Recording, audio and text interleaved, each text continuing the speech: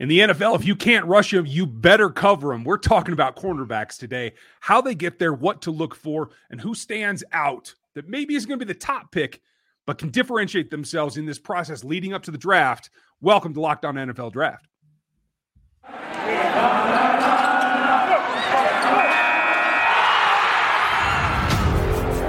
You are Locked On NFL Draft, your daily podcast covering the NFL Draft. Part of the Locked On Podcast Network, your team every day.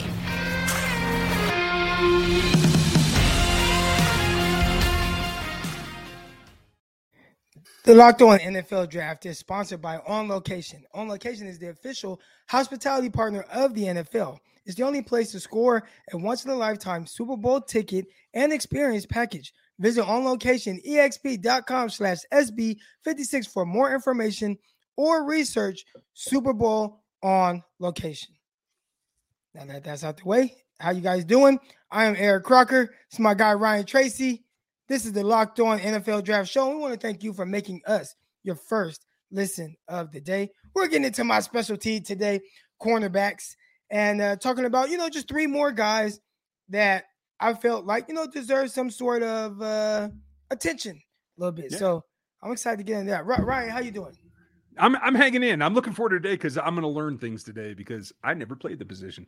I wouldn't even dream of thinking about the position, to tell you the truth. From my athletic profile, it's more of like a fullback type thing. So it's okay. But there's a lot that goes into it. And more, we've seen the last couple of years, the NFL is shifting towards this. Let's try to play like multiple high safeties. The three that was always played in Seattle is now given way to like the two high looks. There's a lot of questions being asked about, do you place the emphasis on the safeties? Do you need lockdown corners anymore? Is that the goal of a lot of defenses this time when you have so many guys back in zones, especially deep? I think it changes the way that you have to play, and it definitely affects how you go about it in terms of deploying your best talent. So for you, with your experience playing the position, I think it comes down to one of the hardest things in the evaluation for me is in the modern NFL, as I'm watching the shift, am I looking for guys that are more comfortable in space by themselves and can drop not only to a spot, but play match patterns? Or am I looking for a guy that needs to be in contact and be right up in somebody's face at the stem at the very least in order to corral whatever route that's going to be?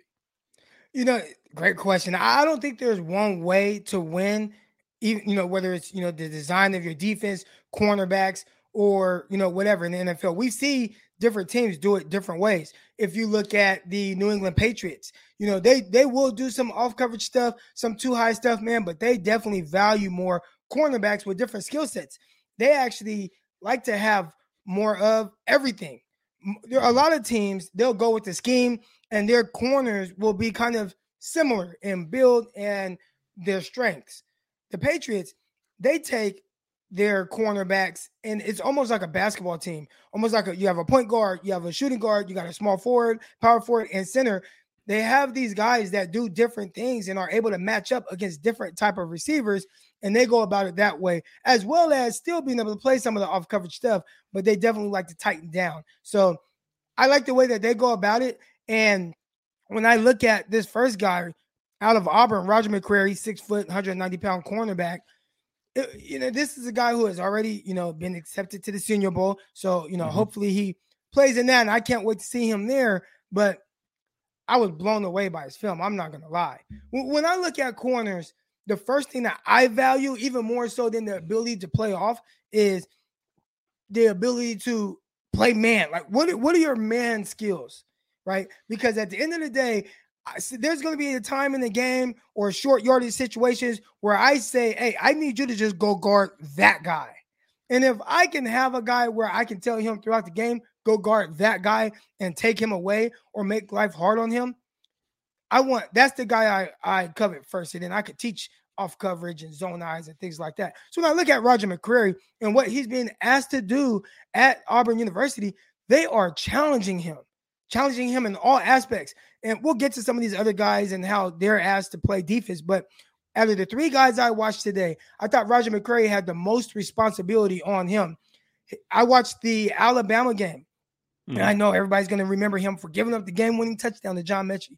But throughout that game, he might have been targeted 12 times. I mean, it was a ton. In every area of the field, every area, short, intermediate, slant, dig, comeback, go route, slot fade, post. He got targeted everywhere. And I thought he held his ground, especially with the caliber of receivers that he was asked to guard in John Mechie and Jameson Williams before he was kicked out of the game. So the one thing that really stuck out right away, he guarded a crossing route. Boom, incomplete. Another crossing route. Boom, pass breakup. I said, okay, like those are some of the toughest things when guys are running these mesh concepts. The receiver only needs a step or so, and he can kind of run away from the cornerback. He guarded that extremely well. I continued to watch. I noticed he lined up everywhere, whether it's on the outside or a slot. So when I look at a cornerback, and I covet those cornerback skills, and I want a guy who's going to be able to guard any type of receiver anywhere on the field, he started to check off all those boxes, being able to guard slot receivers in the slot, running slot fades. Slot fades are hard to defend because there's so much space between the receiver, the sideline, the hashes, and the next help. So they ran multiple slot fades on him, incomplete every time down the field. I feel like they tried him about 3 or 4 times on slot fades. He covered those extremely well. Later in the game, they got a little bit of stuff on him, some comebacks. You could tell he might have been fatigued. I noted here that he got his steps and miles in. If he was wearing an Apple Watch, his steps would be through the roof because of how much he was having to, challenge himself, challenge the receivers on a consistent basis, and what Auburn was asking him to do. You don't see that a whole lot in college football. You don't see guys and coaches ask these guys to do these different things, but they definitely asked it of him, and I thought he rose to the challenge. So I'm not sure how good of an off-coverage cornerback he is, but I know what I covered first, which is the man coverage skills, the pure man ability to run with guys and run with guys vertically, as well as challenge yourself on underneath and not get out of there too quick. He checked all the boxes. I really liked his film. Yeah, for me, like statistically, when you check him out, the thing that stands out to me is a sub 50% completion percent allowed, especially in man. And I like that when you differentiate, he was actually in zone more in terms of total overall snaps, right? A bit over 225 and had a quote unquote better grade according to PFF. But for me, it's about that hybrid. And are you close, or do you have something that's a glaring weakness versus something else? And he's one of the guys that's right down the middle, where it's about a 40 to 50% split, 48 zone, 40% man. I like the fact that he's in the slot as well. I'm going to be looking for hopefully some pass rush snaps out of his slot formations. That's one of the things I'm going to dig through when I get to his film. But I like where he comes from, and I think you certainly highlight exactly what he's capable of all the way across the field. I think the next day is going to be a little bit more interesting and maybe a little bit different in terms of what you can project him doing. We'll get to him coming up next. First, we want to talk to you guys about On Location. Super Bowl 56 at SoFi Stadium is less than 100 days away. Not sure what teams are going to be there. Maybe the 49ers. I cover them for Locked On 49ers. Ryan covers the Chiefs for Locked On Kansas City Chiefs. Those two teams have met in the Super Bowl. This time, Super Bowl will be at SoFi Stadium in Los Angeles, and it's the official hospitality partner of the NFL. It's the only place to score a once-in-a-lifetime Super Bowl ticket and experience package. All right, select your exact seats that you want. Choose from elite experiences featuring an exclusive pregame celebration with NFL legends, 5-star LA hotels, and food by the Great Wolfgang Puck. All right, visit onlocation.exp.com/SB56 for more information or search Super Bowl On Location. All right, that's On Location, exp.com/SB56 or search Super Bowl On Location. I also want to talk to you guys a little bit about Stat Hero. All right, no one plays daily fantasy sports to lose. Winning feels so much better. But traditional fantasy football, sports, they have this long-term proposition because you never know who or what you're going up against. Well, Stat Hero is the first of its kind. It's a daily fantasy platform where it's you versus the house. In a head-to-head fantasy matchup, winner take all. And here's the crazy part, guys. Stat Hero shows you their lineups before you play, and they handpick the team that you want to face one-on-one. I mean, this has never been seen. It's very innovative of a fantasy sports and sports betting hybrid. It has Stat Hero players clocking odds that are 4 times better. All right, why? Why is Stat Hero doing this? It's because you don't have to compete against thousands of experts or unknowns. Stat Hero It puts you in control of your fate.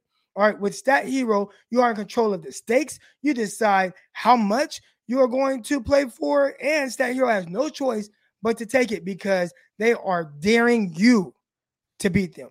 All right, Stat Hero is head-to-head, and it's daily fantasy. This is what daily fantasy should be, one-on-one. So right now, what we're going to ask you guys to do is sign up for free right now at stathero.com/lockedon and use the promo code LOCKEDON for a 100% deposit match. Again, that's stathero.com/lockedon. Use promo code LOCKEDON for 100% match on whatever it is that you deposit. All right, let's get to the next guy, man. We got Trent McDuffie, cornerback out of Washington. And this one was tougher. And guys like this, it's a little tougher on me. All right. I jump out looking for those pure man coverage skills. Mm-hmm. For McDuffie, those man coverage skills, like that ability, it flashed few and far in between. Primarily what Washington has done, and not just this year, they've done it in the past with, even guys like Keith Taylor that was drafted last year. They play a whole lot of off. They keep things in front of them. They play cover 3. You see them kind of squeeze routes, but even then, he's not really squeezing 2-to-1 right now. And what 2-to-1 means, if you're playing cover 3, the receivers, as a cornerback, you're looking at the receivers from outside in. So the furthest guy outside is 1. The next guy over is 2. If there's another receiver that's 3, or a running back can be 3, or a tight end can be 3. And then it depends on if it's trips or trade, depending on if it's a tight end. Is he attached? Is he detached? Those type of things. But anyways, if I'm reading 2-to-1, I'm looking to see if 2 goes vertical right now while 1 sits. If I'm in the zone, 1 sits, 2 goes vertical. I squeeze that 2 route and squeeze on that vertical. All right.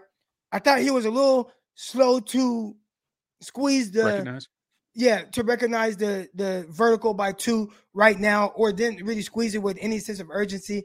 I would have liked to see more man skills so I could just see, I want to see his feet. I want to see his hips. I want to see his change of direction. Those things were really kind of harder to identify right away. So just watching him, I didn't have a whole lot that I could take away from. This might be a guy that you have to either wait to the Senior Bowl. If it's not the Senior Bowl, maybe you have to wait until, the pro days and see how he moves in space and whatnot. But definitely it was a little tougher to get a read on exactly who he is and what he excels at.